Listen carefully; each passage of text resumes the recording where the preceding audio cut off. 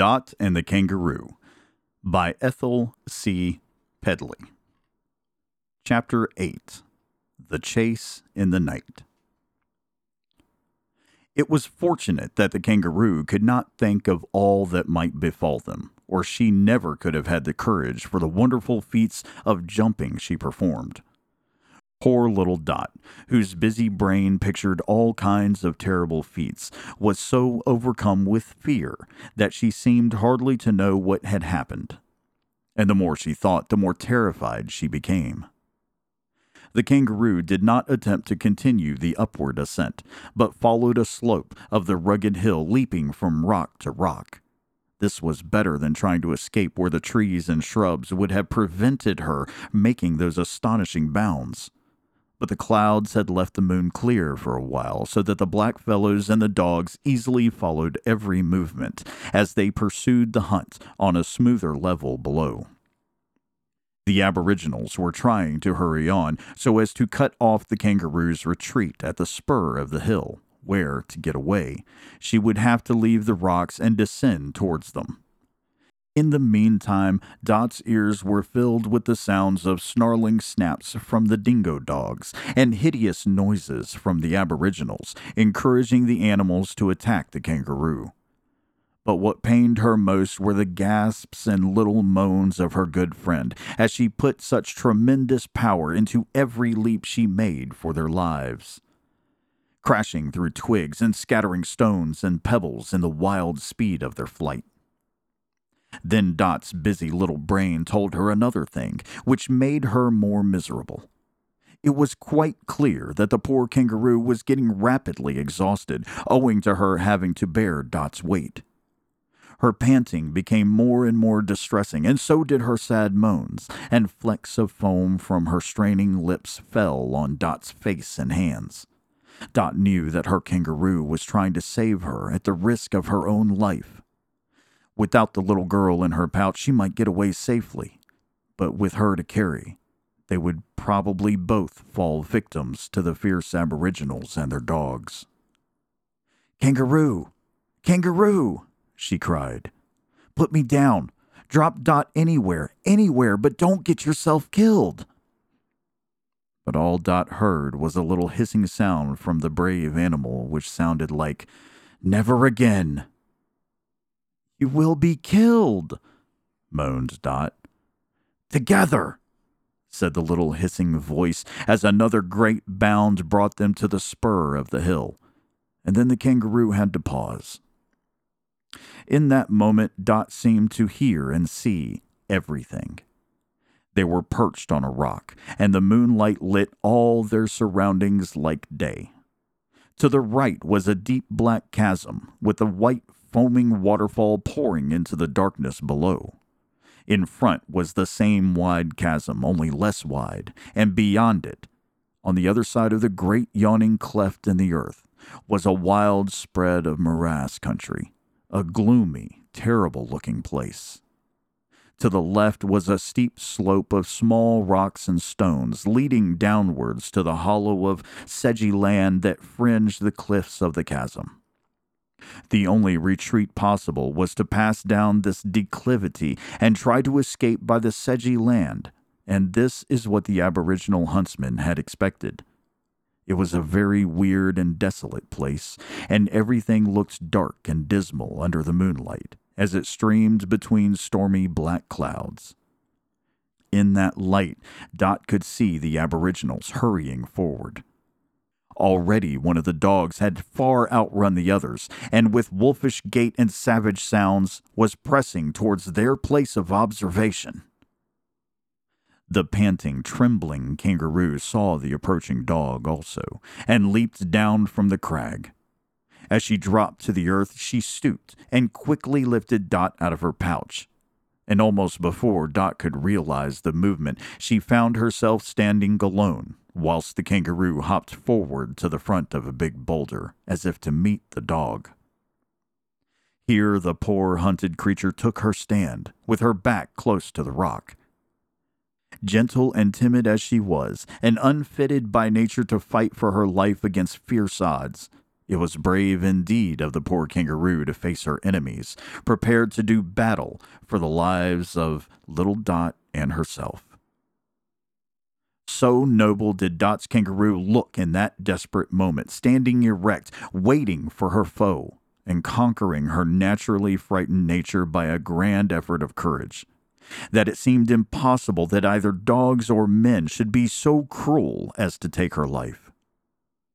For a moment the dingo hound seemed daunted by her bravery, and paused a little way off, panting, with its great tongue lolling out of its mouth.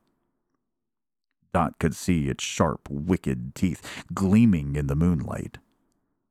For a few seconds it hesitated to make the attack, and looked back down the slope to see if the other dogs were coming to help. But they were only just beginning the ascent, and the shouting aboriginal fellows were further off still. Then the dog could no longer control its savage nature. It longed to leap at the poor kangaroo's throat, that pretty, furry throat that Dot's arms had so often encircled lovingly, and it was impatient to fix its terrible teeth there and hold in a wild struggle until the poor kangaroo should gradually weaken from fear and exhaustion and be choked to death. These thoughts filled the dog with a wicked joy. It wouldn't wait any longer for the other dingo hounds. It wanted to murder the kangaroo all by itself. So, with a toss of its head and a terrible snarl, it sprang forward ferociously, with open jaws, aiming at the victim's throat. Dot clasped her cold hands together. Tears streamed down her cheeks, and her little voice, choking with sobs, could only wail, "Oh, dear kangaroo, my dear kangaroo, don't kill my dear kangaroo." And she ran forward to throw herself upon the dog and try to save her friend. But before the terrified little girl could reach the big rock, the dog had made its spring upon her friend. The brave kangaroo, instead of trying to avoid her fierce enemy, opened her little arms and stood erect and tall to receive the attack. The dog, in its eagerness, and owing to the nature of the ground, misjudged the distance it had to spring. It failed to reach the throat it had aimed at, and in a moment the kangaroo had seized the hound in a tight embrace. There was a momentary struggle, the dog snapping and trying to free itself, and the kangaroo holding it firmly. Then she used the only weapon she had to defend herself from dogs and men, the long, sharp claw in her foot. Whilst she held the dog in her arms, she raised her powerful leg, and with that long, strong claw, tore open the dog's body. The dog yelped in pain as the kangaroo threw it to the ground, where it lay rolling in agony and dying. For the kangaroo had given it a terrible wound. The other dogs were still some distance below, and the cries of their companion caused them to pause in fear and wonder, while the aboriginals could be seen advancing in the dim light, flourishing their spears and boomerangs. It was quite impossible to retreat that way, and where Dot and her kangaroo were, they were hemmed in by a rocky cliff and the deep black chasm. The kangaroo saw at a glance where lay their only chance of life.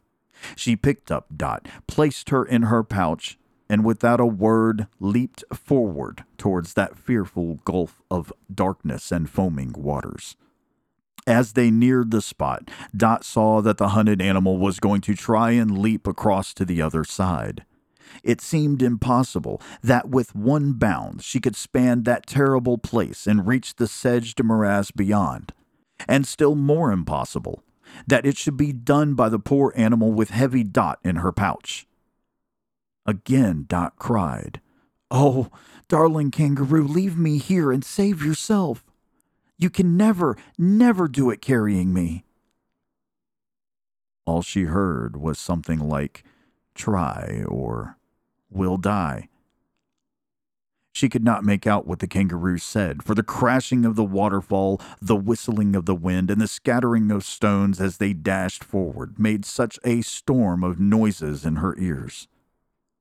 She could see when they reached the grassy fringe of the precipice, where the kangaroo was able to quicken her pace, and literally seemed to fly to their fate.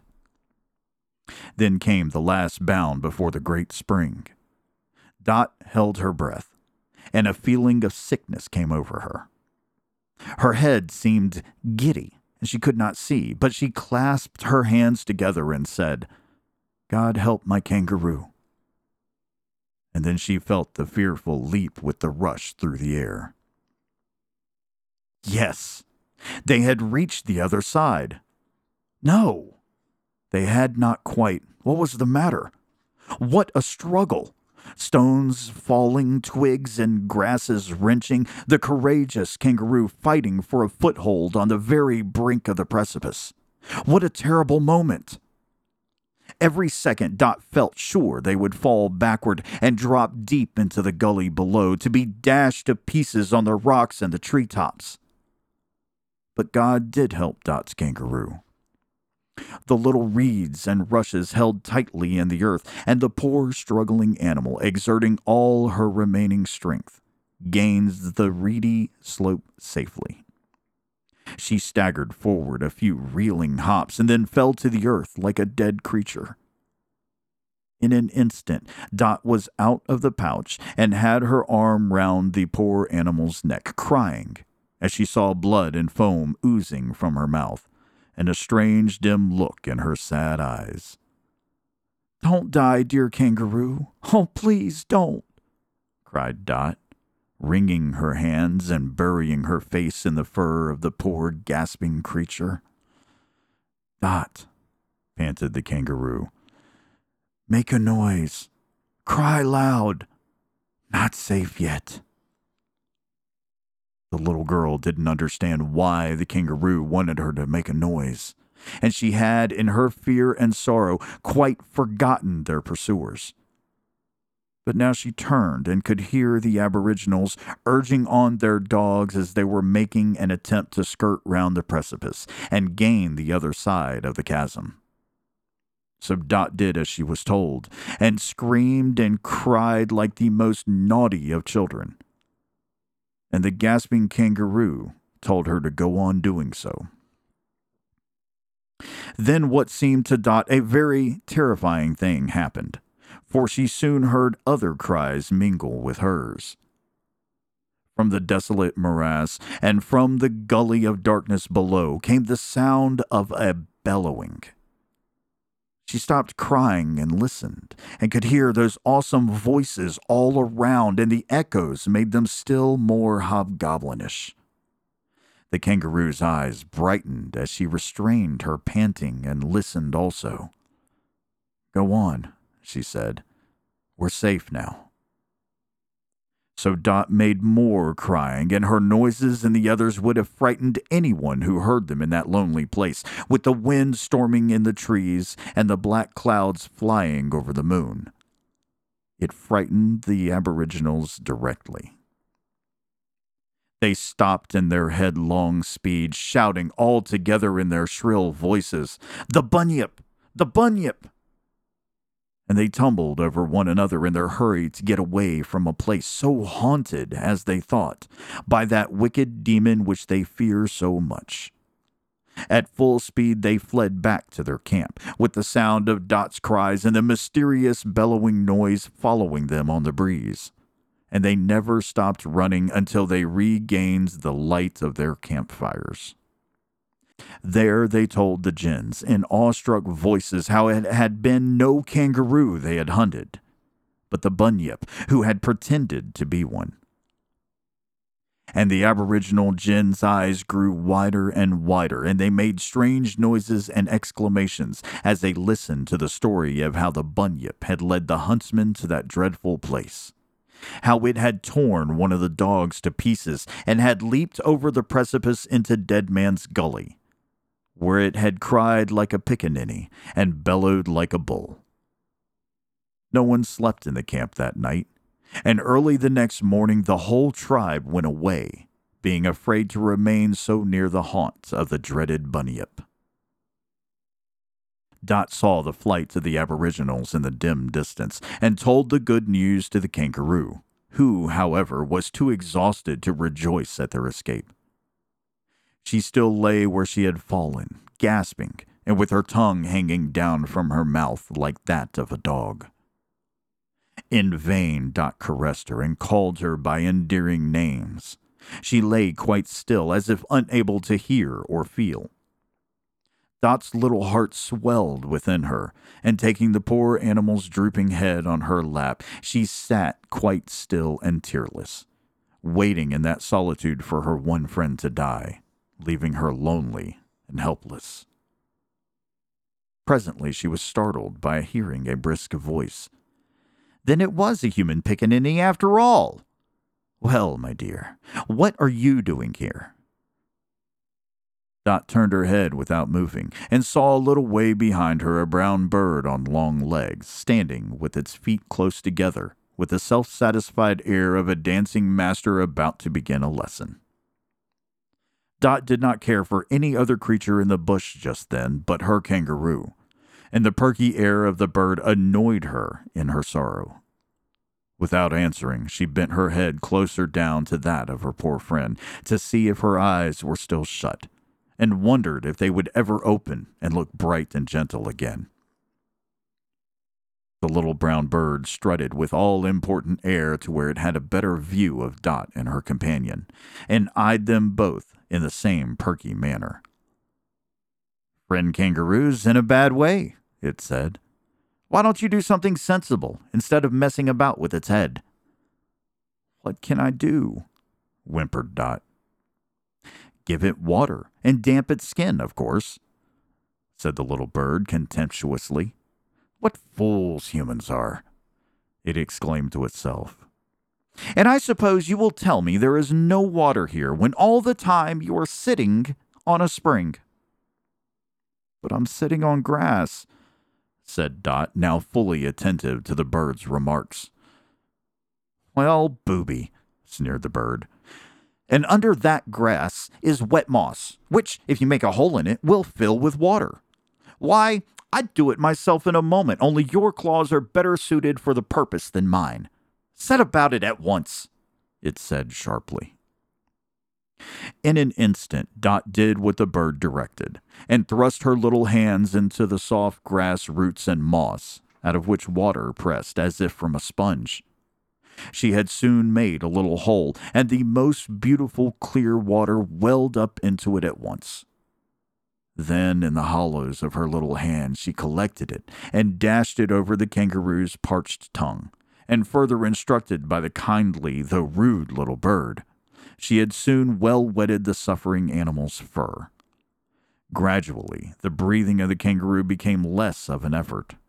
Her tongue moistened and returned to the mouth, and at last Dot saw with joy the brown eyes open, and she knew that her good friend was not going to die, but would get well again. Whilst all this took place, the little brown bird stood on one leg, with its head cocked to one side, watching the kangaroo's recovery with a comic expression of curiosity and conceit. When it spoke to Dot, it did so without any attempt at being polite, and Dot thought it the strangest possible creature, because it was really very kind in helping to save the kangaroo's life, and yet it seemed to delight in spoiling its kind-heartedness by its rudeness. Afterwards, the kangaroo told her that the little bittern is a really tender-hearted fellow, but he has an idea that kindness in rather small creatures provokes the contempt of the big ones. As he always wants to be thought a bigger bird than he is, he pretends to be hard-hearted by being rough. Consequently, nearly all the bush creatures simply regard him as a rude little bird, because bad manners are no proof of being grown up, rather the contrary. "How do you feel now?" asked the bittern, as the kangaroo presently struggled up and squatted rather feebly on her haunches, looking about in a somewhat dazed way. "I'm better now," said the kangaroo. "But, dear me, How everything seems to dance up and down. She shut her eyes, for she felt giddy. That was rather a good jump of yours, said the bittern patronizingly, as if jumps for life like that of Dot's kangaroo were made every day, and he was the judge of them. I remember, said the kangaroo, opening her eyes again and looking around. Where is Dot? Humph, that's silly, exclaimed the bittern, as Dot came forward and she and the kangaroo rejoiced over each other's safety. Much good she'd have been to you with the aboriginals and their dogs after you if we bitterns hadn't played that old trick of ours of scaring them with our big voices. It chuckled. How they did run when we turned up. They thought the bunyip had got them this time. Didn't we laugh? It was very good of you, said the kangaroo gratefully. And it was not the first time you have saved kangaroos by your cleverness. I didn't know you bitterns were so near, so I told Dot to make a noise in the hope of frightening them. The bittern was really touched by the kangaroo's gratitude and was delighted at being called clever. So it became still more ungracious. You needn't trouble me with thanks, it said indifferently. We didn't do it to save you, but our own fun. We didn't do it to save you, but for our own fun. As for that little stupid, it continued with a nod of the head towards Dot, her squeals were no more good than the squeak of a tree frog in a bittern's beak. But you were very kind, said Dot, and showed me how to get water to save Kangaroo's life. The bittern was greatly pleased at this praise, and in consequence it got still ruder, and making a face at Dot, exclaimed, Yah! And stalked off.